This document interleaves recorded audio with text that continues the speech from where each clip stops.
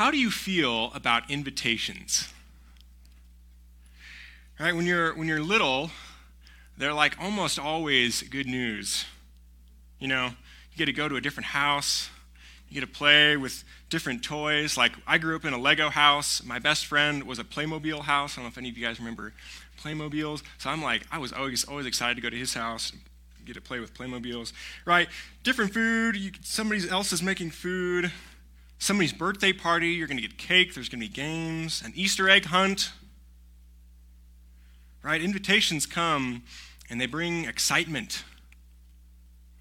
They bring anticipation, hope of what might happen, what fun might be had. You're counting down the days to that party, to that sleepover. It's just like pure receiving. Right? You didn't have to make the snacks. You don't have to pay for the birthday present that you're taking to the party. You just went and you received and you had a good time. But we know that as you grow, invitations become more complicated. I remember the first time I kind of became aware of this was like third grade. A neighborhood kid befriended me, and he was like at the same time somehow like a bully and really insecure. And like he would ask me every day we would play, like, are we best friends yet? But then, like, I would bike to his house, and, like, coming around the corner, he would always lay and wait for me and, like, shoot me with a pellet gun or, like, a goop gun or whatever. Like, I didn't know with this guy. And it reached the point, like, somewhere around then, we got caller ID. And the phone number would ring after school, and I would see that number, and I would just kind of be hit with this dread. Like, oh, that invitation's coming. And my response to it was anxiety.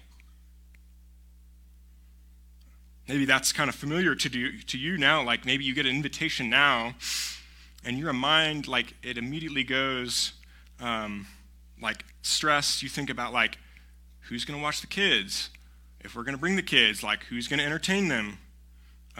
What are we going to bring? What are people going to think about what we bring? What are we going to talk about?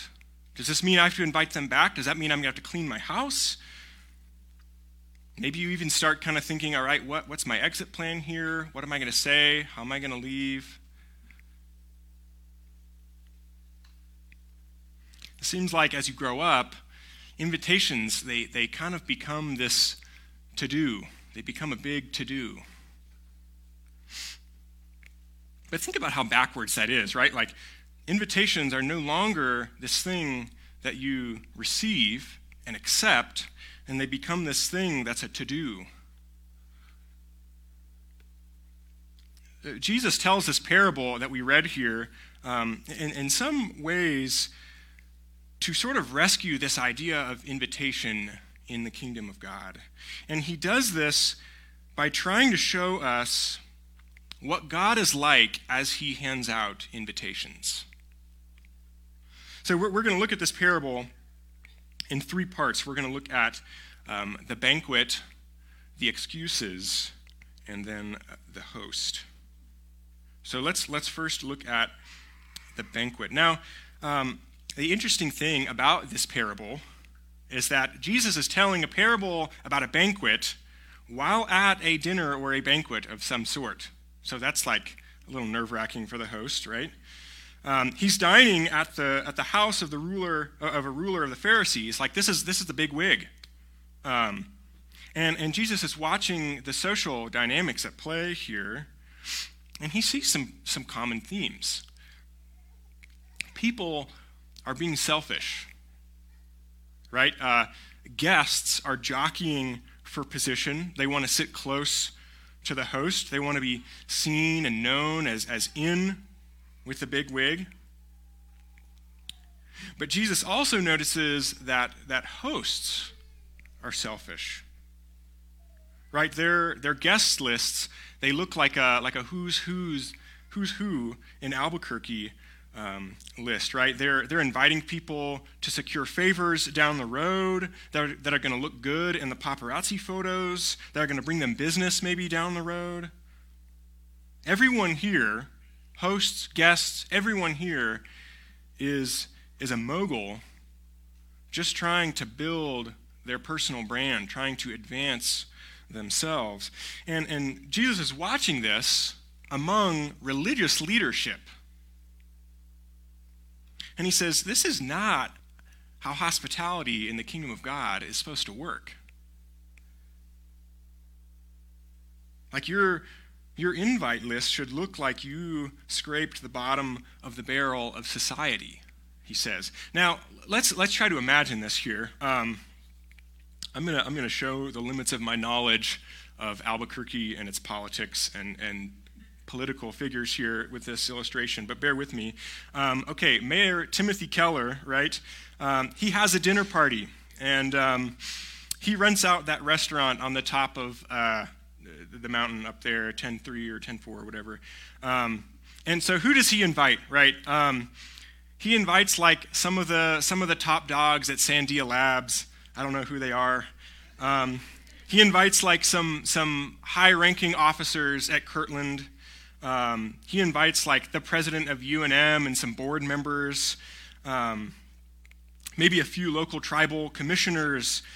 He gets some Intel execs to fly in, and like somehow he got the head of Netflix to come in. Everyone's scratching their head at how that happened. And then there's this young upstart pastor here. Nobody from out of town even knows who he is. And the time they're like doing toasts.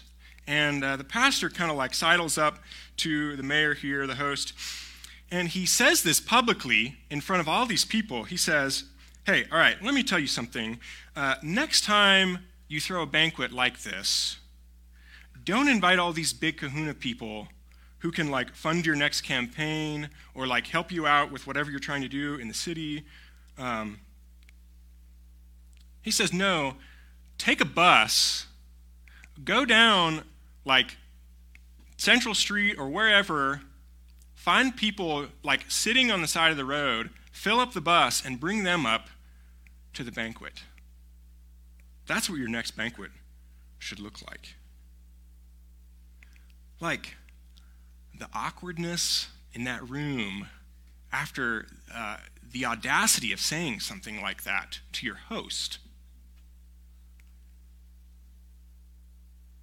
Like, that's uncomfortable. and eventually, it becomes that unbearable. Somebody there pipes up and is like, everybody raise a glass. They just want to break the tension. And that's basically what happens here after Jesus says this. But, like usual, Jesus won't let the room off the hook. He never does, it seems like. Right, we've been looking at parables over the last several weeks, and a lot of times Jesus is using these parables to cast a vision, often a corrective vision, in order to paint a clear and truer picture of who God is and how the economy of his kingdom works. And some listening, they'll hear this parable. They'll understand what Jesus is saying, and they will absolutely love it. Like they will be thrilled with this picture. But others hear, and they don't understand, or they don't like it. And what we often see is that the people who touted their religious understanding, their understanding of God and his law the most, it turns out that these people really didn't know God that well at all, and they didn't know the heart of his law at all. And so these guests are here at this banquet, and Jesus says,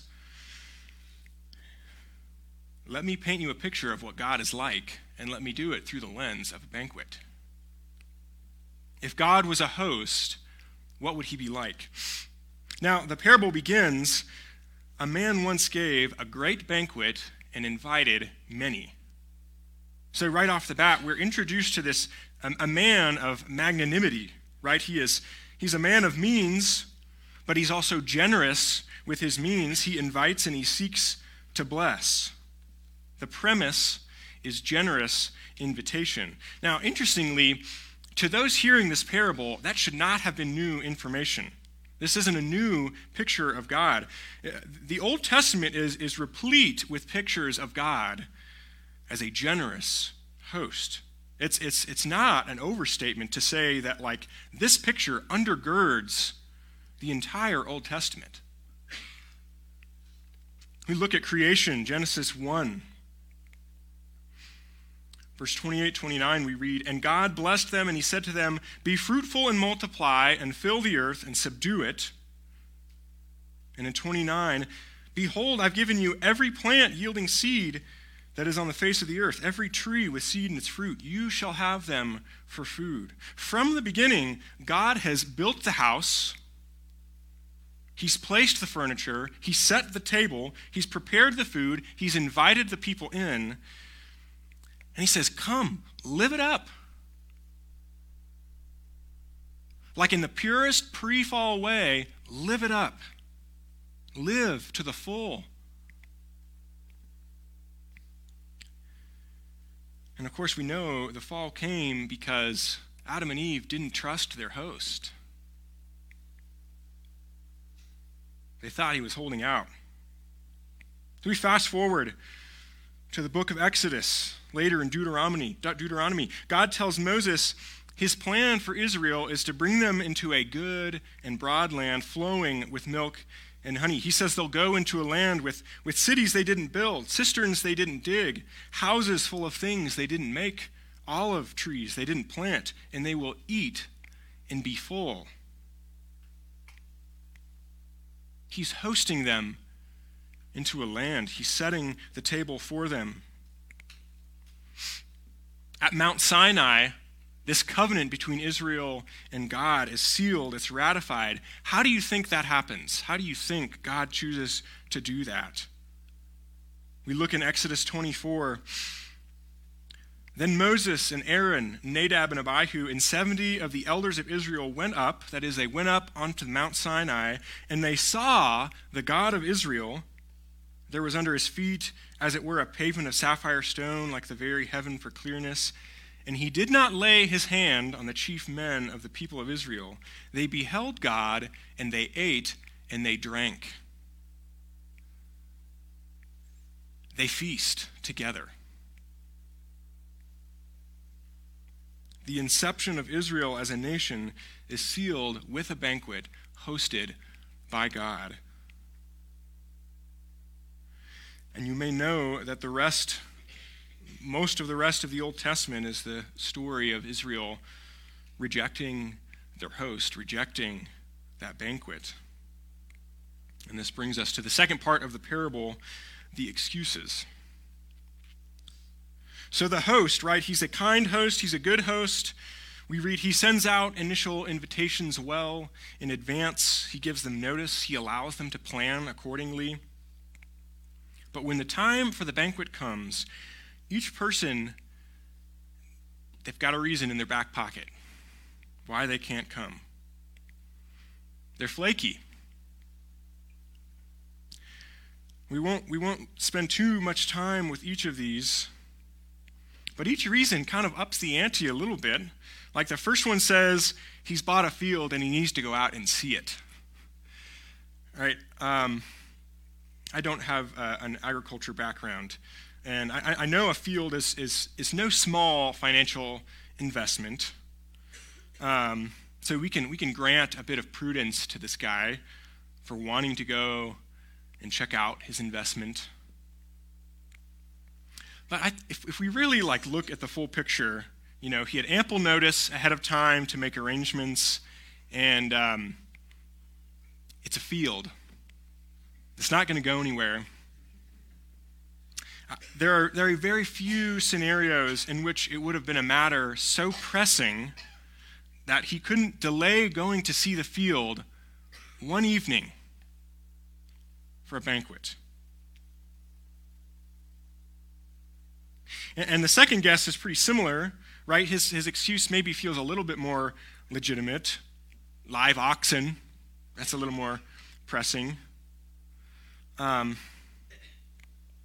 So I'm imagining that most of us here are familiar with that feeling of getting an invitation that we're not sure about, or maybe we're not thrilled about, and we don't have an out like on hand. And so we're like, yeah, I'll go. And then the time rolls around and something pops up, and like we do this sort of quick math in our head, and we're like, I think that's probably a good enough reason to back out. But the readiness with which we take that out, it shows the reality that we've really been looking for the out the whole time. And we do this all the time. Like if we're applying this, like we do this all the time in the church, right? We wear this outward resolve that looks like the desire to go and dine with God at the banquet. We pay lip service. We lay out intentions. Maybe we even convince ourselves. But then when some kind of temptation comes along, like we bail so readily that it almost seems like maybe we were looking for the out the entire time. We're flaky. Now, what about this last guest? I'll admit I had a harder time with this one, and I wonder if Jesus didn't intend for this to be a tougher one to think through, right? Of all the guests listed here, this guy seems like he has the most legitimate excuse to recuse himself. You may know this. According to Old Testament law, a man who had just married, he was not liable to go out with the army for battle, or liable to any public service, any public duty for an entire year so that he could be happy at home with his new bride. I kind of wish that was still something we did today. So here's a guy who maybe has a reason to stay at home that makes him look pretty pious. People might have said oh man, that guy really loves his wife. Wow, look at him. He's prioritizing. I don't know. Maybe I might be the only one here who has backed out of something and used an excuse that I knew would look pretty good. Maybe it would be pretty hard to push back on. Maybe some guy's been trying to hang out with me, and I've been kind of dodging him for a while. I finally agree to meet, and then the last minute I'm like, oh man, hey, I can't go. Noemi wants to go to Target. I told her I'd go to Target with her. And on the surface, it looks like, oh, yeah, look at him putting his wife's needs before his own. But the reality is that's really just saying that I'd rather stand around in Target, kind of bored, than hang out with this dude.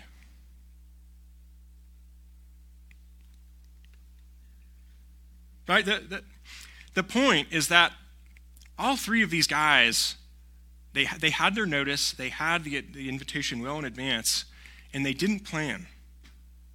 And when push came to shove, they flaked. And what is seen here, none of them actually wanted to go to the banquet.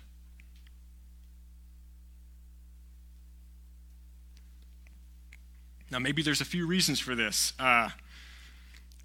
Borrow Justin's vernacular. Maybe they thought the host wasn't a good hang. Maybe they knew they would go and receive all this good food, all this super nice hospitality, and they were afraid they'd have to return the favor.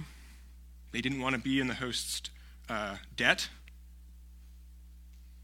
Maybe they just got so caught up in their business life, the menial of each day, this field, these oxen, nothing could supersede the importance of these things right now, these decisions, these matters. And so they don't go. They don't accept the invitation. They turn away. And the host, he hears these excuses, and he sees that they don't want to come one by one. He feels each of these spurnings one by one. And how does he respond? So we're going to look now at the host. okay? The master of the house hears this news, and he gets angry. Okay, why is he angry? Now, to understand why he's angry, we have to look at what he does next. So he says to his servant next, he says, waste no time. Go quickly to the streets, the lanes of the city. Bring the poor, the crippled, the blind, and the lame. Get people in here.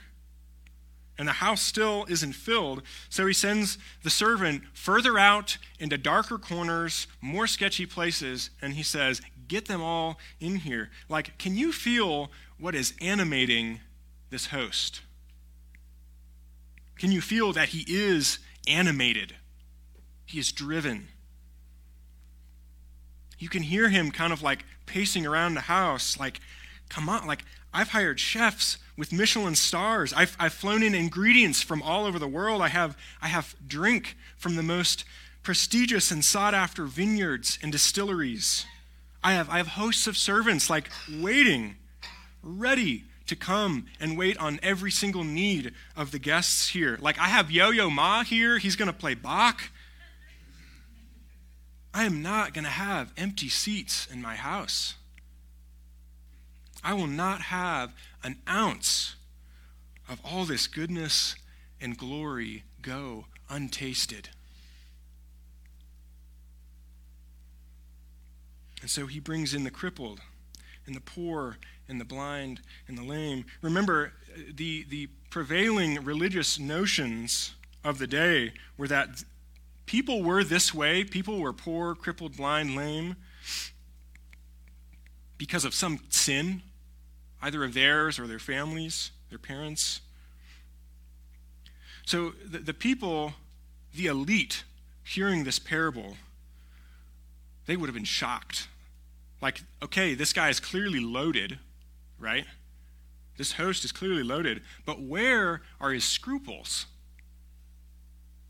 Where are his standards about who he dines with? I mean, we try not to think about this, but if we're honest, if we're imagining watching this scene of this banquet with these guests, we're watching these gourmet meals being eaten in haste, not savored. We're watching sauces that were made from aged ingredients just being thrown out, not used, or things are being dipped that shouldn't be dipped. Watching people spill wine from a bottle that I couldn't buy with my monthly paycheck, and it's staining furniture, and people hear the cello and they're like, man, I wish they could have gotten an Eagles cover band or something like that. Right? This feels wasteful. This scene feels wasteful. And every person at that table with Jesus would have felt the same way. Those people are getting this? You can't bring these people into your house. They're not going to appreciate it properly. They're going to be rough company. They're going to ruin your reputation. They're never going to be able to do anything that resembles paying you back, returning the favor.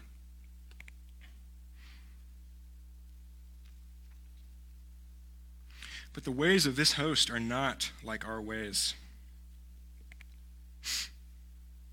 God is a prodigal host. He is not looking for repayment. He's not calculating expenditures to see if the venture is worth it. Look at this man, this master of the house. What is driving him? What is animating him? You can't read the parable and not feel the zeal burning in him for something to happen here. He's sending his servant out around like crazy all over town, outside of town on these errands. What does the host want? What does God want? What is he after? What is compelling him? What is compelling him?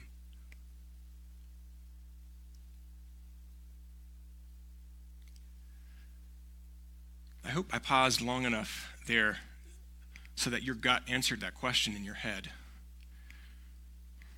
Because your answer to that question, my answer to that question, what is moving God? What is God up to? That will be the most profoundly shaping paradigm in your life. You're filtering everything in your life through that lens. What is God up to?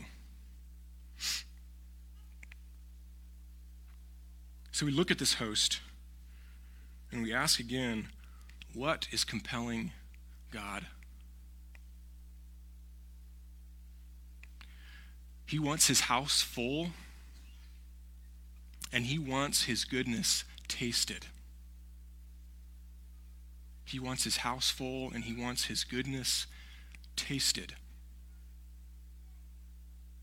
So much does he desire this that he sends his servant to fetch whoever from wherever. And the proof of this, friends, this morning is Jesus. Like he came, and when he came, he made a beeline to the bottom of the barrel. He came to seek and to save the lost. We can get caught up with this parable in the who goes, who doesn't go, what happens, why they don't go. But like the core of this parable is a host, is a God who wants his house full, and he wants his goodness to be tasted. And that is your invitation this morning. He wants you as his guest. He wants to shower you with his goodness. And the invitation is open. Let's pray.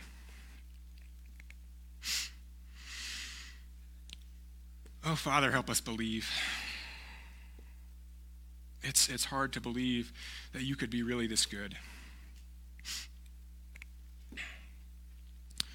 As we continue to sing, as we continue in worship, as we come later to the table, let us see all the signs of your goodness, most of all in your Son Jesus. The proof that you want us with you. You want us dining with you. Holy Spirit, help us believe. In Jesus' name, amen.